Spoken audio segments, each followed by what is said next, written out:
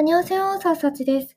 今回は、100記事記念ということでね、私の自己紹介をしていきたいというふうに思います。はい。なんだかんだ言ってね、今までちゃんとした自己紹介だけの記事って書いてきたことなかったんですね。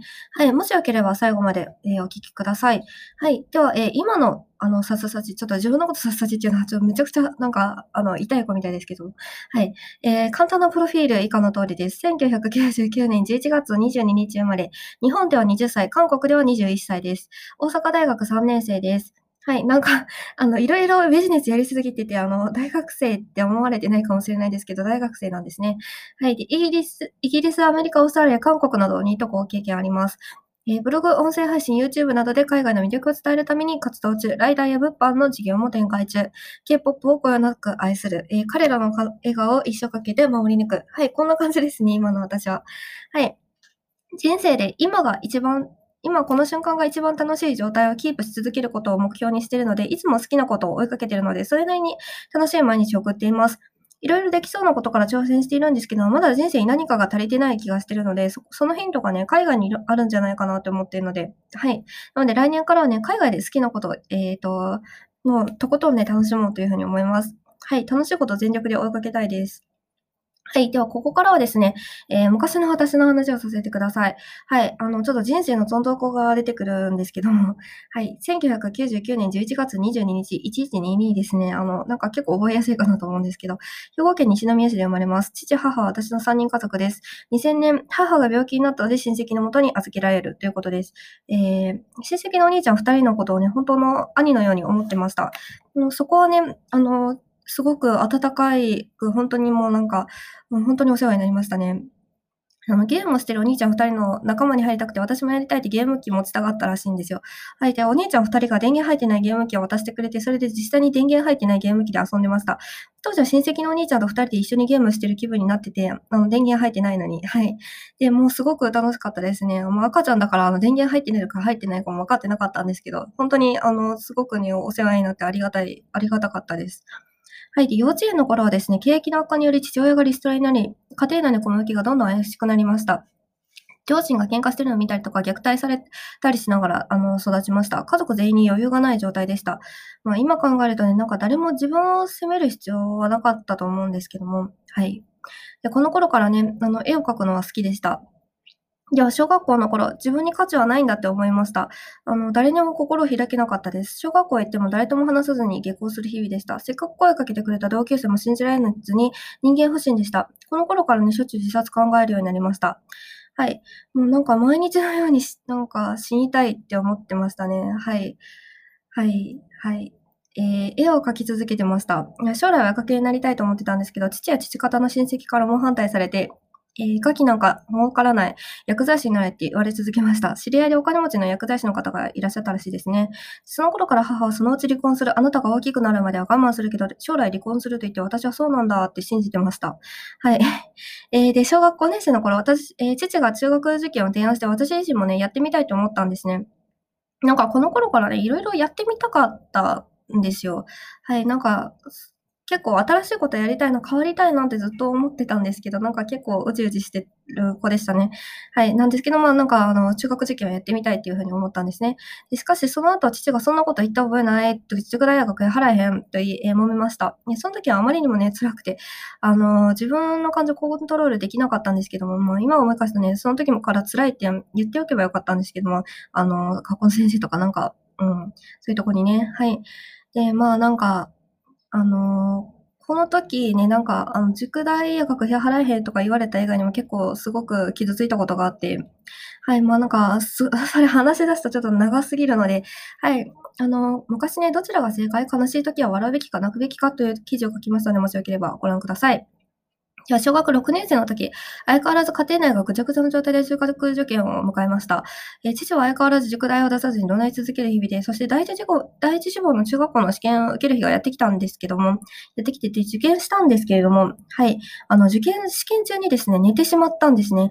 で、その時はただ自分が怠け者だから寝てしまったんだと思い、本当に自分を責めました。小学6年生なんですけど、本当に、もうなんか自分を責めてしかいなかったですね。ここくらいの時は本当に。でこれはなんか大学1年生になってからナルコレプシーっていう睡眠障害だったって診断されるんですけども、その時は全然知らなくてですね。で、寝てしまったので問題解ききれずに、当然ね、第一志望は不合格になりました。はい。で、第二志望の、学校に行くことになります。第二志望受かって良かったですよね。はい。で、中学1年生です。校則自体もかなり厳しかったんですけど、時間的な縛りがきつすぎて驚きました。中学生ながら偉い組織に入ってしまったなって思いました。ブラックだったんですよね。はっきり覚えてないんですけど、この頃からね、平日7、8時間目まであって、で、午後は、違うわ、土日は、5限まで授業で、土日じゃないわ、土曜日だけですね。日曜はさすがに休みでした。はい。で、授業って感じでね、休むと結構なんか厳しいので、そこにはほんとに常に張り詰めた空気がありました。こうした厳しい状況の中で、ただ呆然とどれだけ努力しても一向に報われない人生が続くんだろうなと思いながら、過ごしていました。中学生なんですけどね。で、中学2年生、はい、家では虐待されるわ、学校は拘束時間長いわで、精神的にすさみました。うちの学校ってブラックだよね。将来子供ができても絶対この学校に入れたくない。という風に友達と話していました。この頃から時間的縛りは嫌いでした。どれだけ頑張っても家庭からも学校からも逃げられなくて、どうせ将来もブラックな会社に、就職して生きていかなければならないという考えると絶望的な気持ちになりました。やはり自殺したいと思っていました。はい。なんか、今日長くなっちゃうかな。ちょっと1回で終われないかもしれないですね。はい。進めていきますね。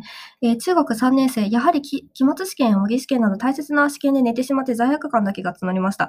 はい。で、繰り返しになるんですけど、家では虐待されるわ、学校はブラックなので、いつも心身ともにヘトヘトでした。その時点で中高一貫校を出て、鉄の高校に移らなかった時点を後々後悔することになります。はい。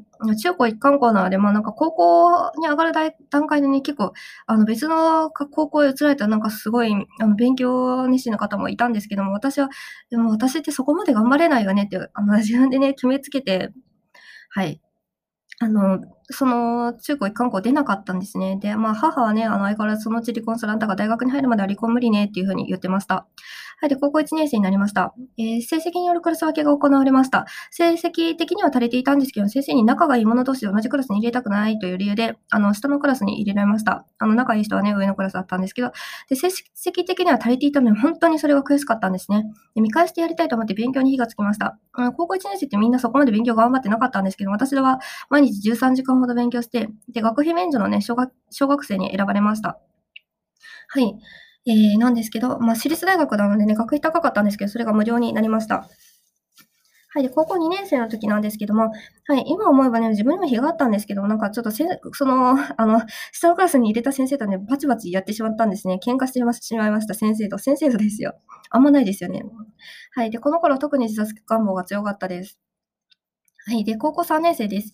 受験間近でずっと勉強していたので、他のことを考える余裕がなかったので、自殺のことをあまり考えなくなったんですね。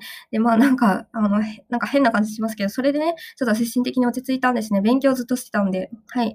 で、母から来年あなたが大学に入ったら離婚するって言われてたので、それをね、信じて頑張ってました。その時、本気で母の言葉を信じてました。はい。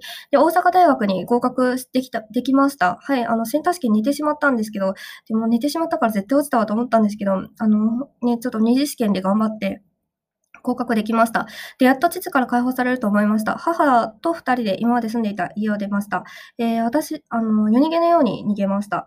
はい。で、とにかく必死でしたね。で、私はその時にあまりにも若くて非力で、バカでした。本当に、母の言葉を信じてたんですね。はい。なんかちょっともう9分になっちゃいますね。これちょっと分けるつもりなかったですけど、長くなっちゃったので、ごめんなさい。分けます。はい。前半ここまでです。ありがとうございました。失礼します。なんか電話みたいになっちゃった。はい、アンニョン。